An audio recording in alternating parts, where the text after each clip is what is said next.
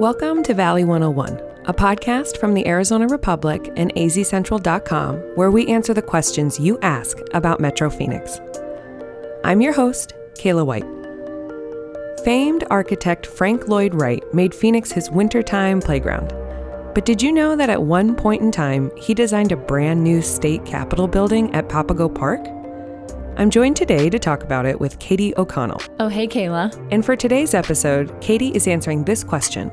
Why didn't the state use Frank Lloyd Wright's plans for its new Capitol building? So what's interesting about that question is that I was expecting some sort of straightforward answer, like maybe it costs too much.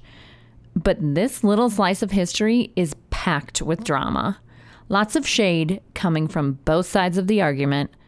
Before I get into that, let me give you a quick primer on who Frank Lloyd Wright was.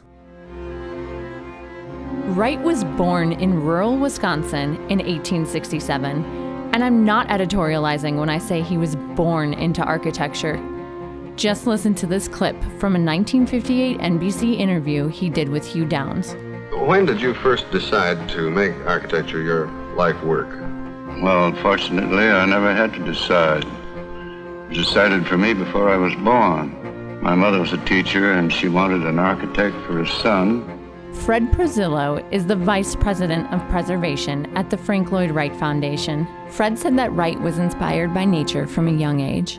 He said he would work in the fields and, he was a bit of a daydreamer, and he'd be working and he'd kind of lose himself in, admiring the wildflowers and, looking at the geometry of the flowers. Wright studied engineering at the nearby University of Wisconsin at Madison, but he never graduated. He was 3 months shy of his degree when the urge to work in architecture overwhelmed him. He landed in Chicago, where he eventually worked for famed architect Louis Sullivan, who was otherwise known as the father of skyscrapers. After working for Sullivan, Wright set off on his own. He would become an influential member of what's now called the Prairie School of Architecture. He believed that, America needed its own architecture. We shouldn't be looking back to Europe and, classical Greek architecture to influence what we build here. We were a really unique and amazing country, wide open spaces.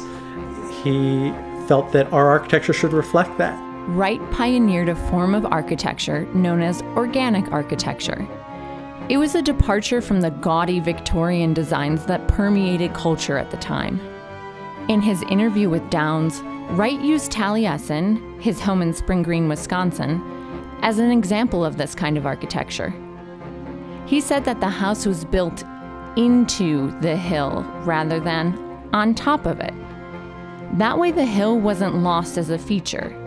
He carried this idea to everything he designed. This is what Wright said about it in 1958. If the thing is successful, the architect's effort, you can't imagine that house anywhere than right where it is. It's a part of its environment, and it graces its environment rather than disgraces it. Wright was diagnosed with pneumonia in 1936. As part of his treatment, doctors advised him to get away from the harsh Wisconsin winters. By 1938, he had purchased a spot for his, quote, winter camp. It's in the foothill of the McDowell Mountains, up in the northeast corner of the valley. He named it Taliesin West, and it would serve as his home, his studio, and the school for his apprentices. Here we came to the desert, where there's astonishing and exciting new forms. In Wisconsin, erosion has softened everything. Out there, everything was sharp. Everything was armed in the desert, and it was an entirely new experience. And there was one project Wright wanted to impart the power of the desert onto, the Arizona State Capitol. Stephanie Mahan is the assistant administrator of the Arizona Capitol Museum. Stephanie said that the historic Capitol building, the one with the recognizable copper dome near Washington Street and 17th Ave, was built when Arizona was still a territory. So they had very modest means. And so it wasn't necessarily fit to be a state capital.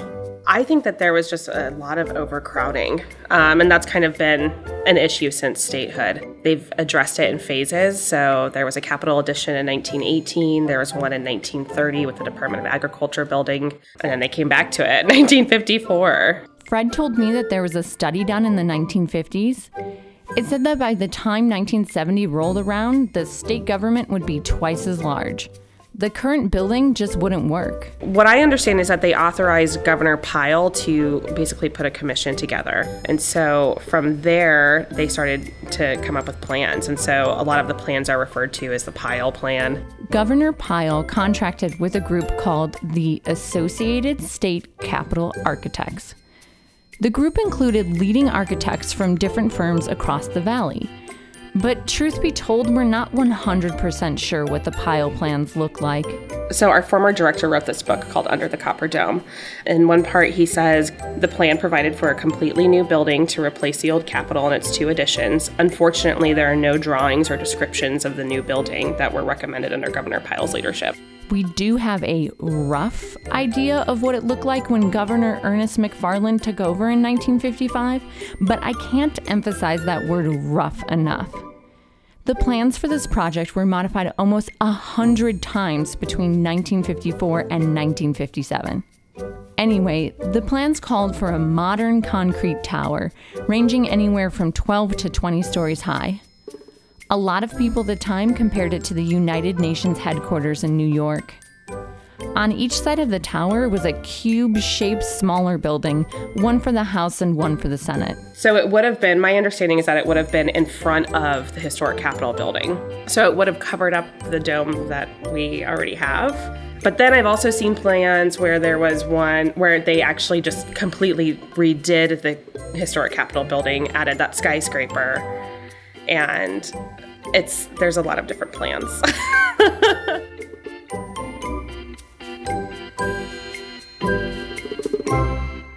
Now it's time to insert Lloyd Clark into the mix.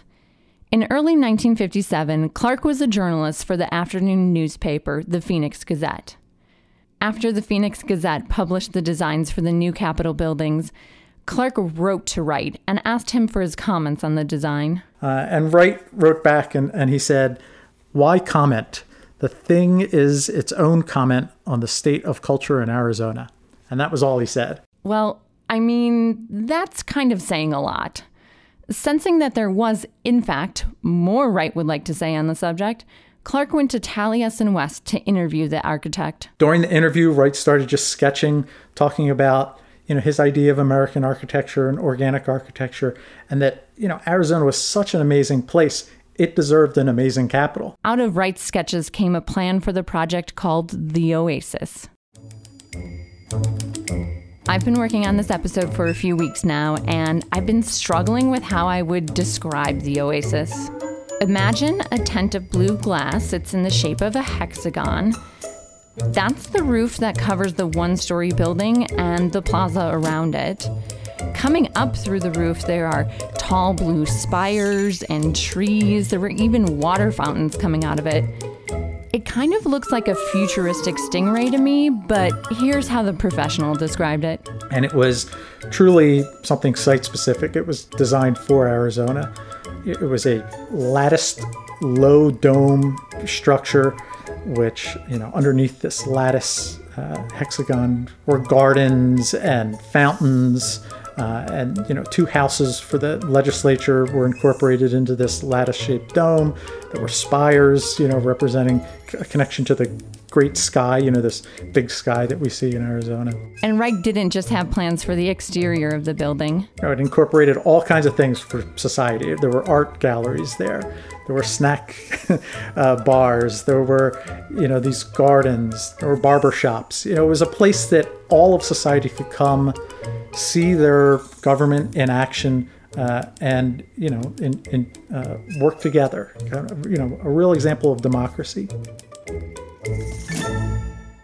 On the bottom left-hand corner of the sketch, Wright inscribed "Pro Bono Publico," for the public good. Up to that point, he had never created a design for the Arizona citizens, and he said, "You know what? I should fix that. I should change that, because he did love Arizona. He did feel like it was his second home. He wanted the capital to be something representative of the great people and the great land that was here. Clark, the journalist, encouraged Wright to unveil his plans not in the paper, but in a press conference at the Westward Ho. Clark even helped him arrange the press conference, and once Wright unveiled his plan, a 6-month-long fight ensued. Ladies and gentlemen, welcome to the battle for public opinion. On one side of the ring, representing the modernists, we've got the Associated State Capitol Architects. And on the other side, representing organic architecture, heavyweight Frank Lloyd Wright. And so, after the press conference at the Westward Ho, the battle began. Frank Lloyd Wright came out swinging. He hit the Associated State Capitol Architects with insults about their designs, calling it a telephone pole with a derby on top and 2 wastebaskets for the legislature. But Wright's design wasn't impervious to criticism. A March 1957 editorial from the Arizona Republic said, quote, "The drawings of the Capitol, as reproduced in public prints, looks like an Arabian Nights fantasy adorned with television and radio antennas." And there were some legal issues with Wright's plans. His plans moved the Capitol building out to Papago Park. But Papago Park is in Tempe, and the Arizona State Constitution mandates that the Capitol is located in Phoenix. Plus, there's a clause in the original deed for the land on which the Capitol is located that it revert to the owner or state of the owner in the case that it's no longer used for the Capitol. Not to mention that it would geographically split the entities that govern us. I guess a lot of people didn't like the unique design, and they also didn't like that it would separate the governor's office, the Supreme Court, and the legislature, and then keep everybody else here in basically, I guess, a remodeled Capitol building. But Wright argued that the location was crucial. Remember, the central tenet of organic architecture is that it celebrates the natural beauty of the location. Wright felt that a Capitol building in Papago Park would better represent Arizona's natural beauty than the building's current location.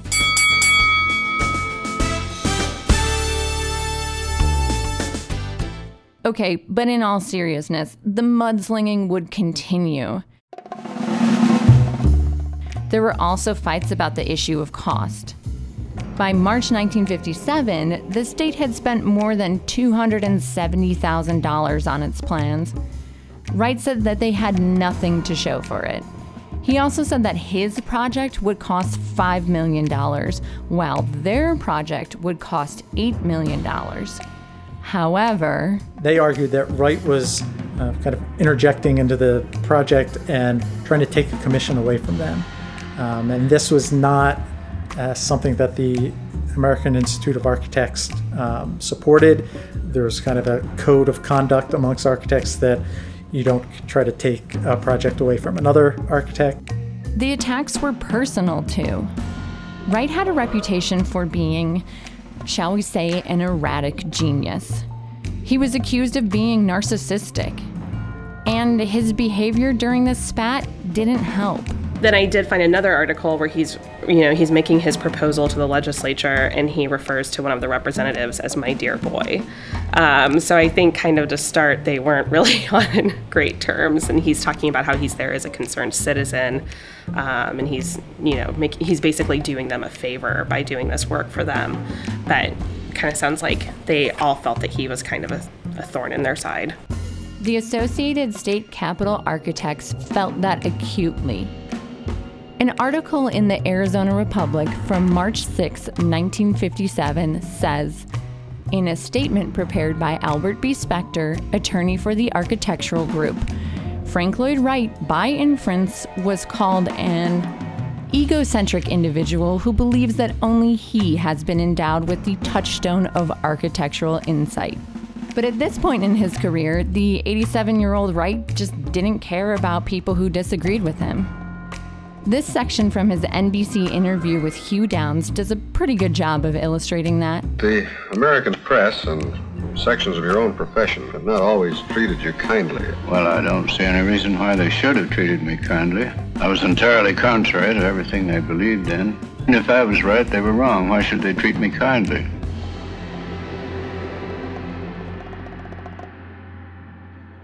And the public got in on the action, too. A group called the Wright Capital for Arizona was developed, and these people kind of campaigned to get Wright's plan implemented. Wright kind of upped the ante and sent letters to high schools around the state and said, students, what do you think? You know, you're unspoiled minds. You are going to inherit this capital. What do you think our capital should be? I know a group of high school students armed with thoughts about architecture seems playful, but it was effective, to say the least. This is from the Daily Star, May 6, 1957. And they say, the highly conservative sensibilities of the Arizona legislature are being sorely vexed by a barrage of proposals ranging from classic to crackpot for a new state capital. And I was like, oh my goodness. And then the next line is, and right now, no one would be surprised if school children stormed the well-worn existing capitol to demand execution of plans drawn by famed architect Frank Lloyd Wright. Still, not everyone was on Wright's side. On March 13th, 1957, the Arizona Republic published a letter to the editor signed by I Rage. The letter said, quote, as he prepared the utterly monstrous plans recently submitted to the people, Mr. Wright must have been highly amused to think of all of the oohing and eyeing that would be done simply because his signature was affixed to them. Frank Lloyd Wright claims to be ahead of his time. Let us hope that the state of Arizona never catches up with him. So the match is up. They've gone round after round, punching each other over the project's location and cost, and it even got personal at times. But after all of that, the winner is... nobody. Honestly, nobody won here.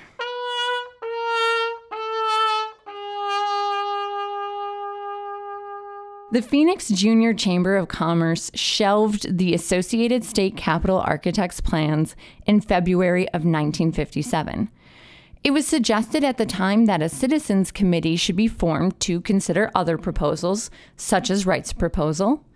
But that suggestion made legislators nervous. They were really concerned with the growing public support for Wright. The public was starting to say, well, hey, why don't we put this to a ballot in January of 58, really delaying the project by a whole year. The legislature and the government did not want that to happen. So they asked the Planning Commission that was created to oversee the project to come up with a compromise. Fred said that the compromise didn't make anybody happy. Rather than build the full plan from the Associated State Capitol Architects, the Planning Commission opted to eliminate the tower and just build the two legislative buildings on either side of the historic Capitol building. The architects that designed the new Capitol Tower said, look, if you do this, you're going to run out of room for the government about 2 or 3 months after this building is constructed. It'll be obsolete as soon as the work is completed. But the legislature passed the compromise. By July 30th, Governor McFarland was breaking ground for the new buildings. And sure enough, the fix was just a temporary one. By the 60s, space was tight again, and this time the legislature opted to build the tower. The tower plans were different than the ones proposed in 1957, but it's still a concrete tower. So after that is when they decided that they would turn the historic Capitol building into a museum and do a restoration. Although Wright's vision for the state Capitol building never came to fruition, part of it exists today. The 125-foot spire that was part of Wright's design is now a monument. If you want to see it, it's located on Scottsdale Road and Frank Lloyd Wright Boulevard. Yes, the street is named after him. There are other Wright buildings around town too, like ASU Gamage. He was invited to design that building for the university shortly after the fiasco with the state capitol. And of course, there's Taliesin West, the building and institution most tied with Wright's legacy in the valley. So 2 of these beams are still the original. So they had to do some patching on it, and then they put in 2 new beams. Tours are available at Taliesin West year-round. Included in the tour is a stop in his office, where you'll see a framed rendering of the oasis. Added bonus, when you visit, you'll now be stepping into a UNESCO World Heritage Site. Taliesin West is one of 8 Frank Lloyd Wright buildings to recently earn that designation.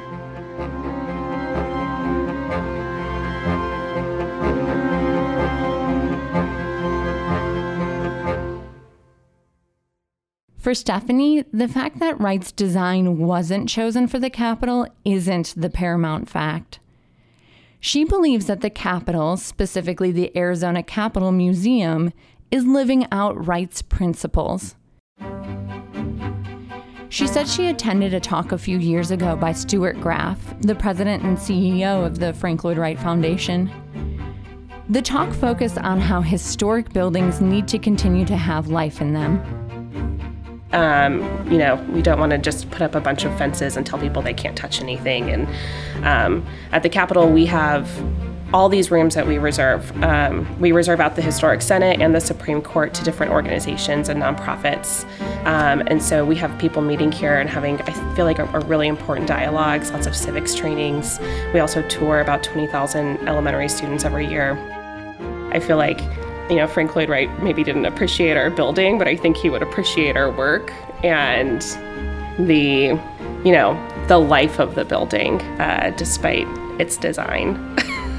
So I felt like that was that's how I am going to walk away from this.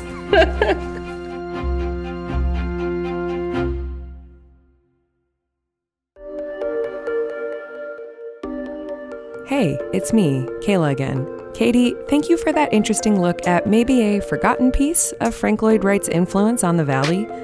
I think a lot of us know how influential he's been here, and, I recently went to Taliesin West for the first time, and it's really interesting to know that he had bigger intentions that didn't come to fruition here for a few reasons. Absolutely. I grew up around his architecture in the Chicagoland area, and it really does make an impression, so hearing these kind of comedic or funny stories, like behind-the-scenes stories, is really interesting. And I definitely suggest that anyone who is interested in this chapter in history heads to Taliesin West and the Arizona Capitol Museum. Well, listeners, if you're loving this show, please let us know. Almost 100 people have given us a rating on Apple Podcasts, and we would love for you to help us reach 100. Rating and reviewing helps other people find the show. If you have more questions about architecture or art in Metro Phoenix, please submit them to us at valley101.azcentral.com. And if you're a new listener, remember you can always go back and listen to old episodes. If you liked this one, you'll probably like the one on why there's no longer a Terminal 1 at Phoenix Sky Harbor Airport. As always, thank you for listening to Valley 101, a podcast from the Arizona Republic and azcentral.com. See you next week.